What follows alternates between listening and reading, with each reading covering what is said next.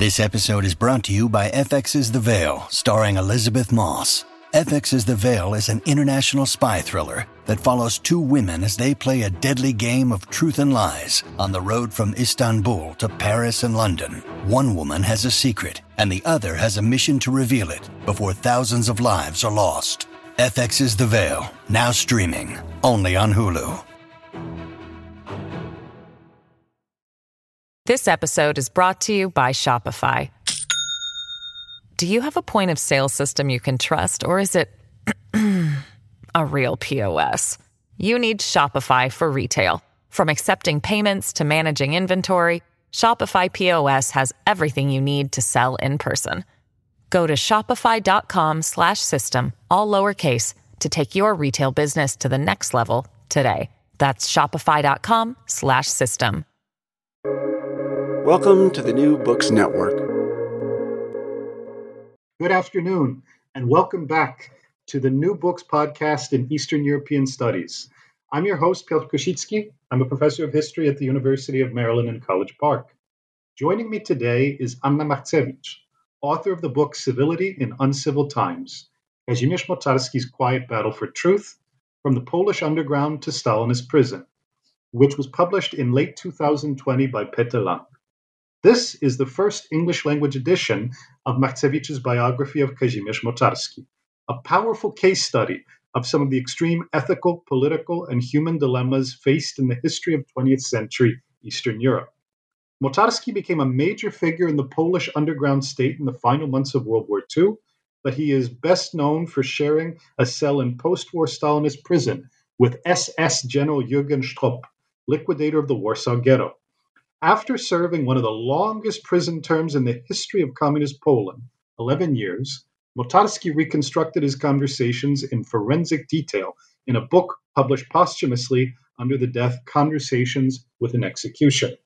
Now, our guest, Anna Machcewicz, is assistant professor in the Institute of Political Studies of the Polish Academy of Sciences in Warsaw, as well as a past research fellow at both Yale University and the Imre Kertész Kolleg in Jena.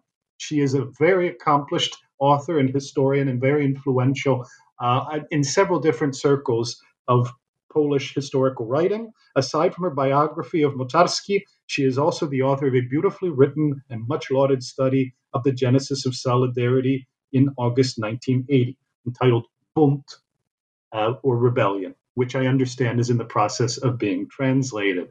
Professor Machcewicz, welcome. Welcome. You're welcome, everybody. Thank you so much for joining us. If I may ask to start the conversation, since some of our audience probably has never heard of Kazimierz Motarski before, could you please say a few words about why you chose to write a book about him? This life story, Motarski, was I would say another. For years, Motarski was known as the author of his only book about Stropp. It was a very important book, but his own biography was unexplored, was hidden.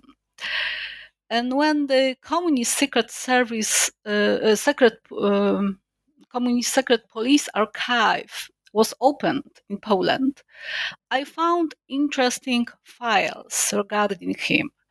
There were protocols of interrogation, trials, documents, reports submitted secretly by a person Motarski trusted. Very interesting, personal, very touching materials. Materials from his surveillance after releasing. His wife was harassed by the security service, which tried to discredit his name. Additionally, thanks to Motarski's daughter, I received the access to his personal archive. There were also documents, memoirs, letters, personal letters from prison. Reading all this, I have met a fascinating story of life in a difficult time and a really exceptional character for a book. So it was the decision how I must write it. It makes perfect sense, and it's a very compelling story on so many levels.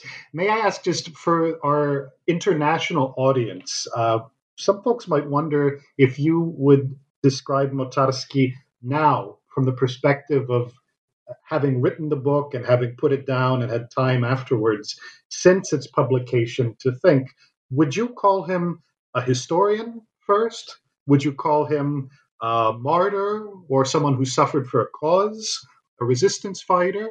For an audience that maybe doesn't necessarily focus above all on Poland, how should they place him historically? I would say never a resistance fighter nor a martyr for a cause. He wasn't a typical resistance fighter because he didn't touch a gun during the war. Under the German occupation, Moczarski did his best as a citizen of the underground state. But not coincidentally.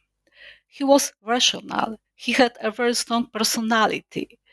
But he wasn't a heroic type at all. I even think that he would have protested against the word of a martyr. He didn't like the grand words.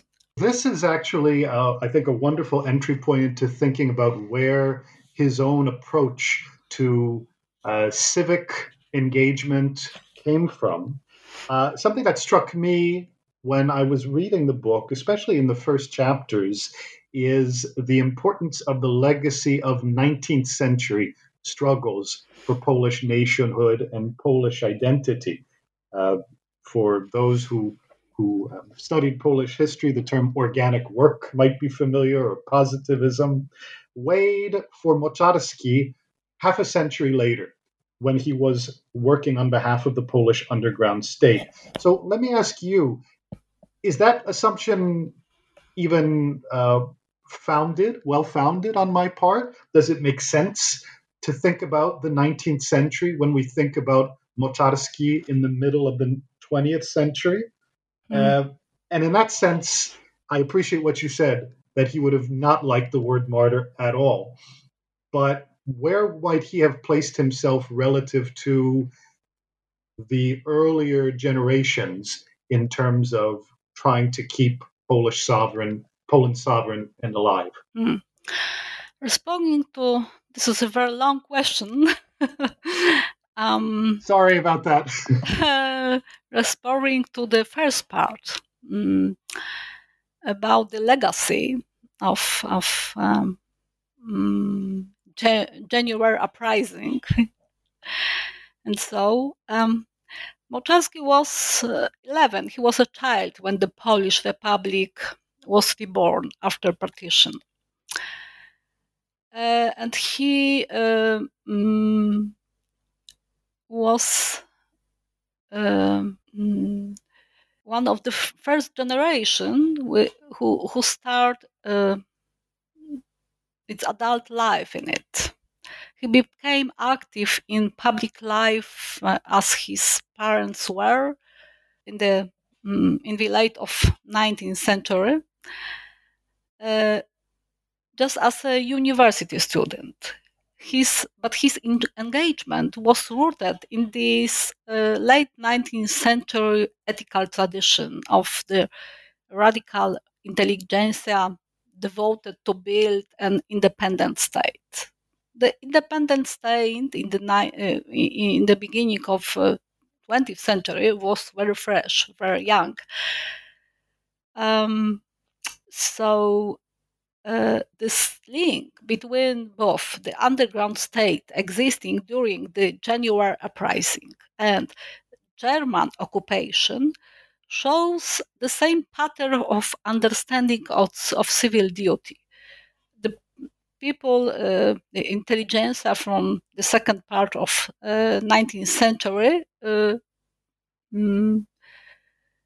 fought for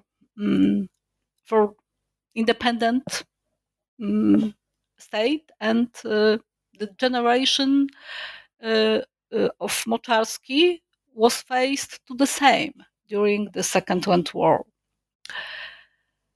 Why was the Polish underground state built? the main goal was to consolidate and lead the Polish society through this darkness of the education. This is the main goal, I would say. Yes. Second, Moczarski became a member of a very important cell called the Office of Information and Propaganda. It was a very specific place. It assembled the Polish intellectual elite, university scholars, sociologists, historians, economists, and lawyers. They served for the authorities, for the underground authorities in Poland and abroad for Polish government in exile. The reports they produced became the most reliable source of information about the political opinion, about the social life in the occupied country. It was a conspirational think tank, I would say. In the last month of the German occupation, after the Warsaw Uprising, when the chief of his office was arrested by German, Moczarski took his place and rose from a relatively low level in the military hierarchy. He continued in that position after the Red Army entered the Polish lands, but the war still was going. And in that moment, it seemed not pointless. Yes, and the Yalta conferences of February 1944, the Allies agreed to sponsor democratic election in Poland, and everything was open, still open.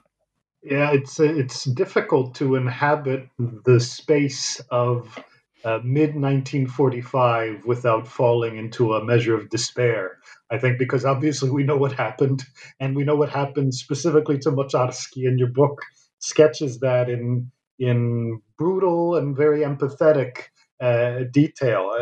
I really, really, I should underscore for the audience that it's a beautifully written and beautifully translated book that really evoke the different dimensions of Moczarski's experience and context.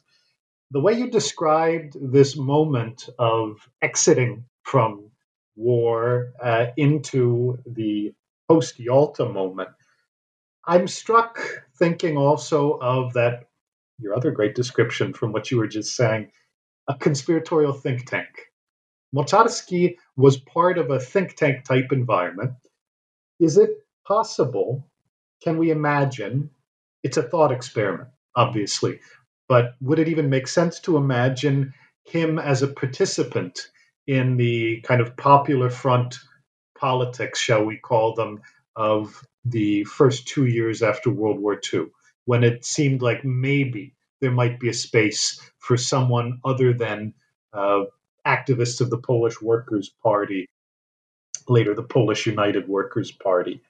He, in your book, comes off quite as a man of the left. He's clearly not a man of the right, even though his politics maybe are unclear, maybe complicated, maybe just never had the opportunity to develop fully. Can you imagine him as a political actor in the immediate post-war if he hadn't been arrested? He was involved in politics since the late 30s. He was a member of democratic movement just before the war. And during the war, he was a member of underground party, Democratic Party. The fate of this party was after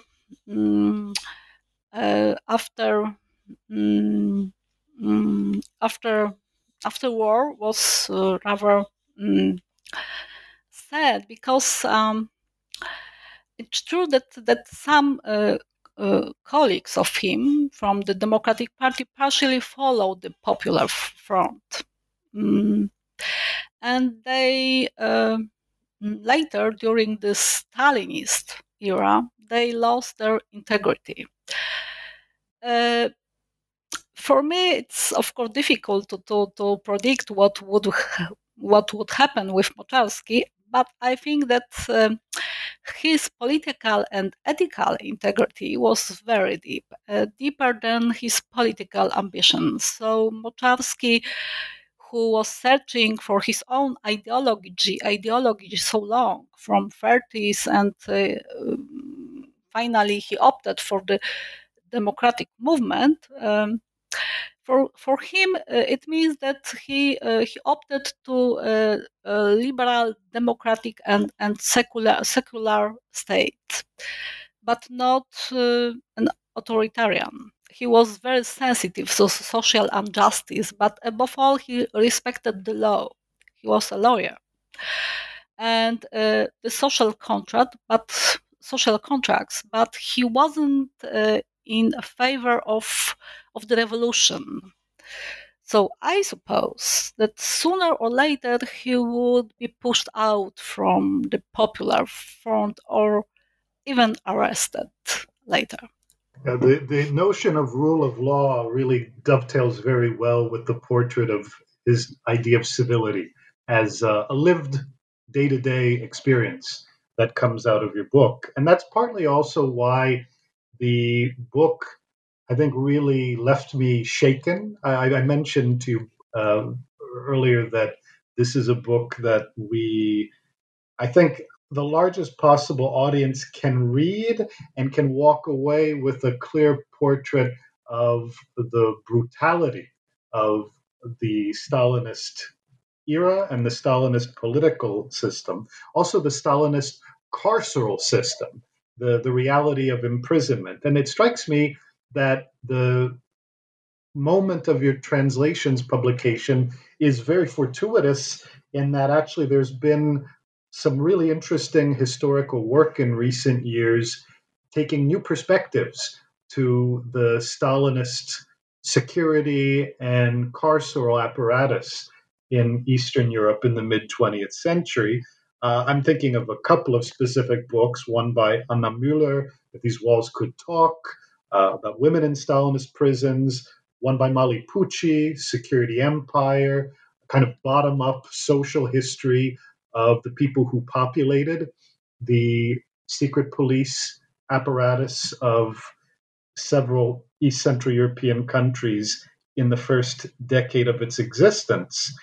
The question that I would pose to you, and it seems like a fairly maybe jarring transition from this notion of rule of law, but I think it underscores the disconnect, the dissonance that Moczarski must have felt even before the brutality of his imprisonment took root. How, instead of rule of law, he had to live physical beatings and physical, basically being consumed by a reality of torture on a daily basis. So the question that I would pose to you is, for him, was this a problem that spoke to Poland and how Poland had lost rule of law? Or do you think it actually reflects the Soviet takeover? And I think that's a bigger historiographical question where your book really fits in beautifully with some of the newer trends. I would say that Moczarski's case is very Polish and very East European. It's European, East European fate to regimes and to occupation. The story shows how the subjection happened. Obviously, it was the Soviets who installed the communist regime in Poland. Without them, the fate of Moczarski and people like him would have been different, probably. Yes, we could have a democratic state. On the other hand, Moczarski was interrogated, tortured, or persecuted not by Soviet functionaries, by the Poles, by the people in Polish uniforms, but using Stalinist methods. So it's not a real independent state, of course. It's it's a very artificial creature, which for Moczarski, who was, as I said, who respected the law and expected the legal procedure, was non-understandable and even worse. Yes, so when he was released from the prison after 11 years, he demanded honest trial, and he had it. The question of his retrial, right, or the in other words, the difference between what you just described, his belief in rule of law leading him to demand a retrial versus being amnesty. I think that's something that might not be entirely clear to our audience. And I think for Moczarski, this was, as you I think beautifully evoked. He was a lawyer. He understood the difference. He understood what he had experienced, and he wanted it to be acknowledged. And he also was released at a moment where, you say this in your book, the window was very small for a kind of rule of law type of experience. Do you feel like he got what he was seeking? He was able to achieve some proof of rule of law? He achieved. He was very stubborn, and he demanded and he achieved. It was his trial. His retrial was very probably one of the most famous trials in the during the fleet in Poland, and he and this trial really revealed many of Stalinist practices. Yes, so it was very important. As you said, it was a very small window, but very important. This window somehow closed a certain era, certain epoch. Yeah. In some sense, for me, then, Moczarski is the embodiment of the kind of rise and fall of Stalinism in so many ways. And I think that's also, it's one of many stories that come through very clearly in your book. But the way that these transitions are written from, say, into the Stalinist period, out of the Stalinist period, it strikes me that it must have been very difficult for you conceptualizing. And I think the result is extraordinarily powerful and really, really smooth. The difference between writing about someone fighting underground and then writing about political imprisonment and then writing about the return to freedom. In the sense also the source materials are different and the psychology is different. Did you have to write these at different at times? I have a hard time imagining them being written one after another, because your own psychology must have been affected as you were writing this.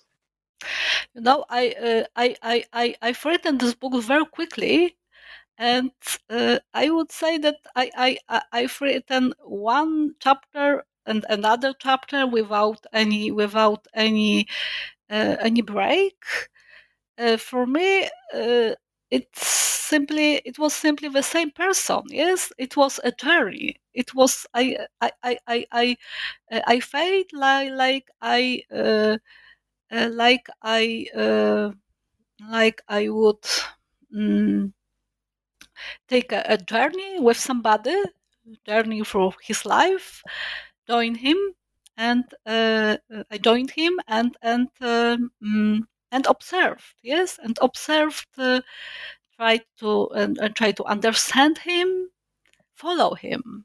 Yes, I try to follow him, his decisions, his perspectives, his pain, his lost, this horrible story of his marriage, which was devastated because I can mention that also his wife was arrested for and condemned for 6 years. So they were released, and they tried to reconstruct, to save their marriage after 11 years. So it's another price of being a political prisoner. So this story have so many dimensions to read, that this is, I would say, this is not only East European story. I think that it could be touching for everybody who is looking a testimony, how to survive. How to survive tough times, and survive successfully, even the obstacle looked so not possible not possible to not possible to survive. Yeah. This episode is brought to you by Shopify. Do you have a point of sale system you can trust, or is it a real POS? You need Shopify for retail. From accepting payments to managing inventory, Shopify POS has everything you need to sell in person.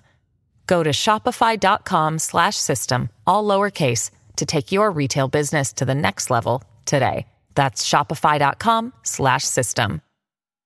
Well, that's it. I mean, his story is so brutal in so many ways. I love your description, though, and I think partly when I was reading this the last time, I was making notes to myself for my own teaching purposes.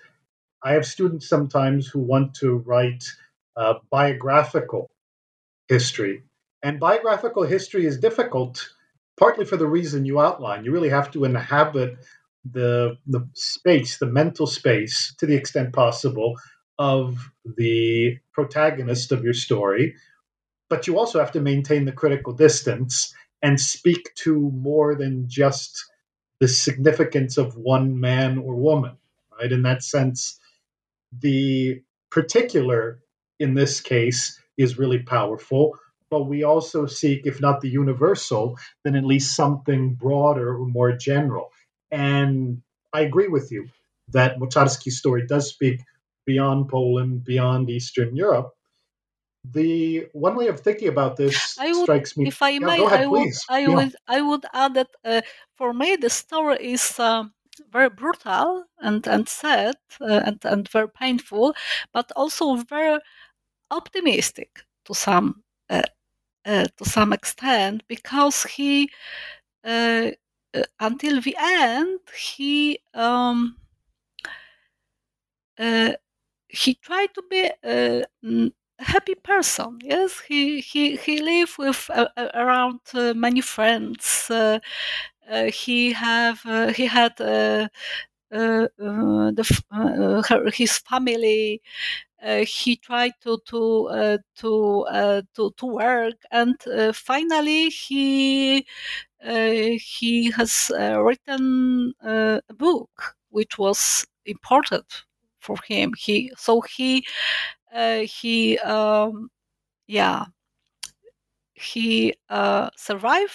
and he gave a testimony. Yeah. I'm glad you brought up the book that he wrote. Obviously, this is a book, and I mean Moczarski's book, that has existed in the international realm for decades at this point. I forget how many languages it was translated 14, into. I think. Well, that's it. And I think it's been available in English More than 10. No, for it's 40 available years at this English, point. French, German, Japanese, Ukrainian lately, Greek, Brilliant. Italian, So Russian even. Yeah, Mocharsky's finally. experience. Sorry, go ahead. Yeah. Russian even, finally. Yeah, Well, yes, that already says something. That already says something. yes. Mocharsky's experience with SS General Strop uh, is well known. And in that sense, I think one of the great things also that comes of your book, and something I wanted to ask you, is how we place what we know from reading Mocharsky into the context of his biography. You describe in your introduction to your book the book that Mocharsky wrote, Conversations with an Executioner, as a vivisection of a killer. And one of the concepts that you bring in, and makes perfect sense, is Hannah Arendt's concept of the banality of evil.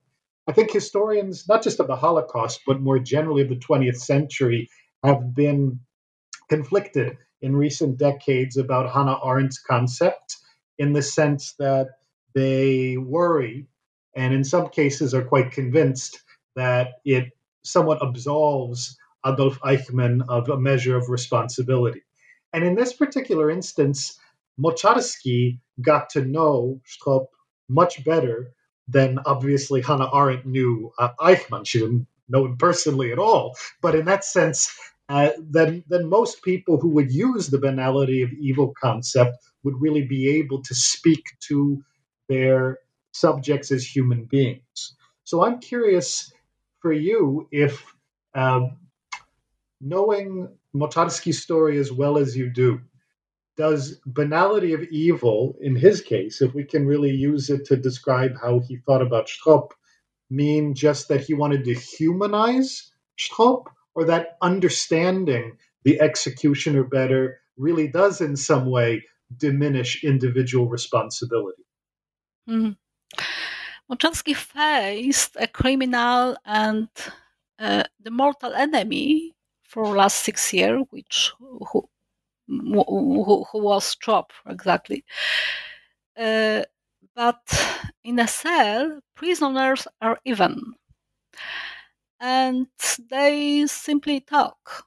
And during this very long conversation with Strop, Mocharsky wanted simply to know him, to understand, to not in order to absolve him, yes, but in order to understand how he became a Nazi. Mocharsky sliced and diced Strop and reconstructed his life with him, following him. And he discovered, which he described in his book, that the sad truth is how easy it is to transform humans into beasts. Strop was a very limited person, vain, thoughtlessly repeating slogans, nothing interesting in his personally in his personality. Mocharsky couldn't fight. So he was banal but obedient to the end, and ready to commit a crime without any hesitations. So Mocharsky analysis enhance or corresponds to Arendt's conclusion, I would say. But yeah, I would say they both were perfect cogs in the bureaucratic machine of totalitarian state, and they both are guilty. And Mocharsky book shows it's in a very convincing way, I would say. The experience, and obviously we know a lot about Strop, both from Mocharsky's book and from the records of his trial, from the trial itself.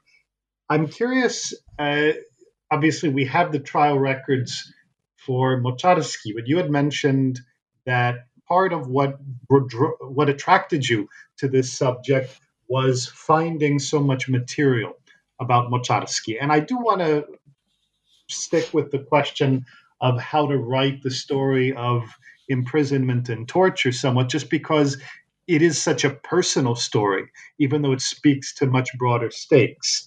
Partly because I think, in general, a lot of historians of the communist period wrestle with this. Those who do it, let's say, less critically, will just kind of copy things from the files that they read. But that's not what you do at all. And I'm curious how you thought about the process of triangulating Moczarski's own reflections with what you found in his interrogation records or the other records of the secret police, with what you found in other sources. In other words, how did you know, or how did you get to the point where you had confidence that you really understood what he was feeling when he was being beaten and kicked repeatedly by Józef Różański or whomever? Yeah, it's the material produced by secret police are very sensitive. Yeah.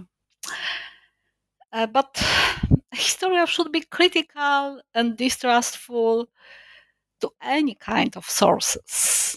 So, documents produced by security apparatus could be indeed misleading, but should be should be always confronted to another sources. If there are any doubts, historians should admit it and reveal it to the readers. I would give you an example. I found among these documents in IPN, in the archive of IPN, I found one very ambiguous. It was an agreement to cooperation signed by Moczarski in prison in very special circumstances, of course. It was only a copy. I didn't find any other proofs of cooperations. Nothing. But I found it and I couldn't to conceal it. So I've decided to write about it, and also I've written about all my doubts regarding these documents. I think that it was only honest way how to how I can manage with this problem, reveal and share my doubts. That's all. Because I couldn't decide it was truth or not, it was false or not. I don't know.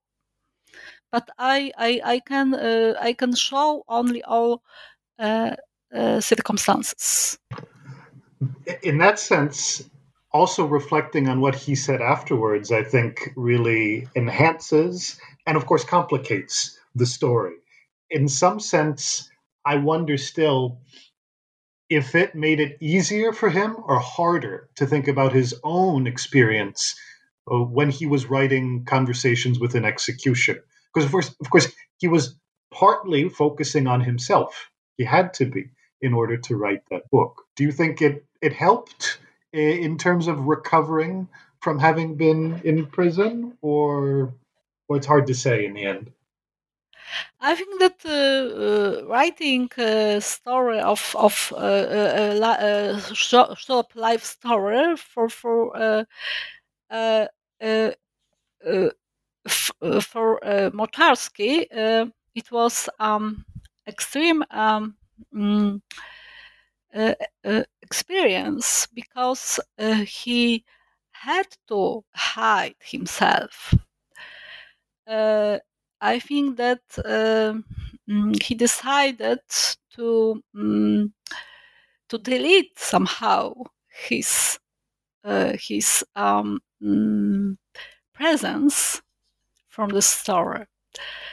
It was to some extent it was because he probably didn't want to complicate the story so much, but also it was kind of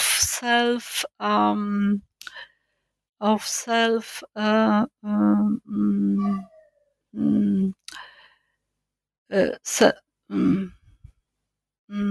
self-limitation. You're saying he We was have to. censoring himself, do you think? Yes. Okay. I would say this because we have to remember that he still was living under communism, and he couldn't write the whole story openly. He couldn't write his part of story, why he was in the cell, yes, with Strop. We in these times, communist times, the people who read his book could only could only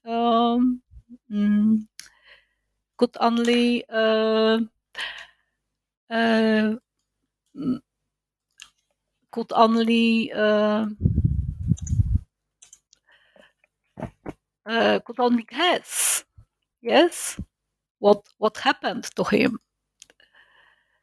So yes. Well, I think that the way that you described just now how he tried to pull himself back, but also dealt with certain realities. I'm thinking about the title of the book, but it's not just about the title, the civility and uncivil times, which I think it expresses very well what was going on in Motarsky's sort of core ethical dilemmas. But for you, it's clear that he is a kind of beacon of civility, not in a kind of abstract philosophical way, but in a real, everyday, practical kind of way. And I'm curious, given what you were describing before, when we study Eastern Europe, we know about the problem of the dual totalitarianisms. But it's one thing to know about the big political picture, and it's another to think about how exactly people could respond. Right? So, would you consider that self censorship you were describing? Is that an example of trying to be civil? Or I guess my broader question is: would you say that this was this idea of trying to find an ethical way of life in circumstances where being ethical was very difficult? And I don't just mean in prison or underground, but in the face of censorship. Is that something that guided everything he did? Or at the end of the day, did he really want the book to appear? And was that maybe a little bit more decisive when it came to deciding what to write or what not to write? I'm not sure. Of course, I can only guess that Moczarski decided to write this book in this way, using self censorship, because it was the only way to describe the story, and he was sure that uh, uh, he got a great material. Yes, like a journalist, he knows something very important, and it was more important to reveal it that mm, to to think about its censorship. Self censorship is not okay, or it's okay, and you know it's this the decision to publish it, to prepare it. It's for him. It's essential. It's substantial, and it was and the other things are less important. So it's it's a civil decision, I would say. Yes, what is really important. Yes. This is a good moment, I think, maybe to reflect on Motarsky's legacy. And in that sense, it could speak to the subsequent history of Poland, or even more generally to the region. Motarski obviously died in 1975. So there are so many things we can speculate about in terms of what he would have thought, what he would have seen, how he would have reacted. But one thing that, again, really struck me during in the course of this reading of your book is just how scared or horrified or concerned he was by certain behaviors on the political far right. And in this sense, it's not even for me because he was a man of the left, but particularly the National Armed Forces, or NSZ, for those in the audience who are more conversant in Polish affairs. Motarski comes out point blank and calls them pure fascists. And the NSZ have had a pretty good cultural afterlife in the 21st century, I have to say. I guess I don't necessarily even want to talk specifically about the NSZ, but I'm curious how you feel Motarski would assess cultural memory of the two totalitarianisms today, because some formations have been lionized or glorified, and others have really been vilified in the extreme. Especially anyone who's been paying attention to politics in the past 10 years will know the roundtable talks and the process that dismantled the communist regime. But just in terms of the groups that Motarski knew personally, how do we think, knowing what we know about Motarski, knowing what we know about how he tried to be civil, about the different options for politics of memory in 2021? No, I think that the Second World War should have cured people once and for all on inflicting any form of persecution based on nationality and beliefs and so on. But we know that it haven't cured. And today, even in Europe, in many European countries, we have a wave of radical racist, anti-immigrant movements, not only in Poland, but in Germany, Sweden, French, but true is that democratic countries somehow struggle with this wave, more or less. But in Poland, we have a right-wing government who doesn't, and who finally supports our contemporary nationalists. At the same time, this government, using this this history, is using history, is focused on history, and presents as heroes people like Motarski and the members of the National Armed Force together. It's a lie. It's a pure hypocrisy. And what we can say, we can protest. We can say it's not true. And for example, in Poland, we have an award who have a name of Kazimierz Motarski. We awarded historical books, and every year it is an opportunity to remind who he was. And so through education, through popularization, his name, his struggle, not only Motarski, but people like him, we can try to educate, to try to convince people, and maybe we can stop this wave or not. I certainly But hope so. yeah, Yeah, the education port I can't yes, underscore yeah. enough, and I'm so glad you have.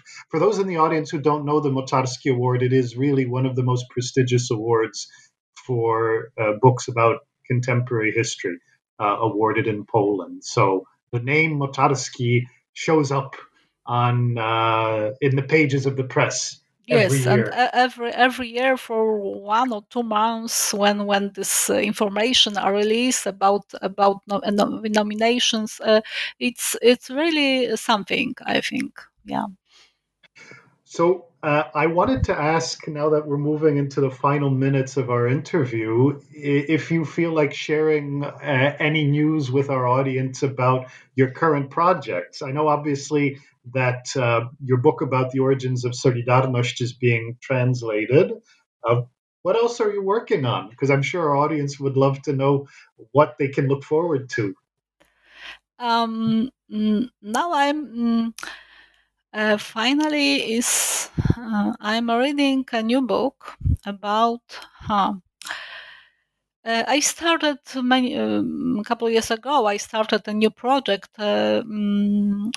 which described prison system, but in Poland during Stalinism, but from different way, not as a place of post-war retribution or political and ideological repressions or mass-scale terror, because these functions have already been researched.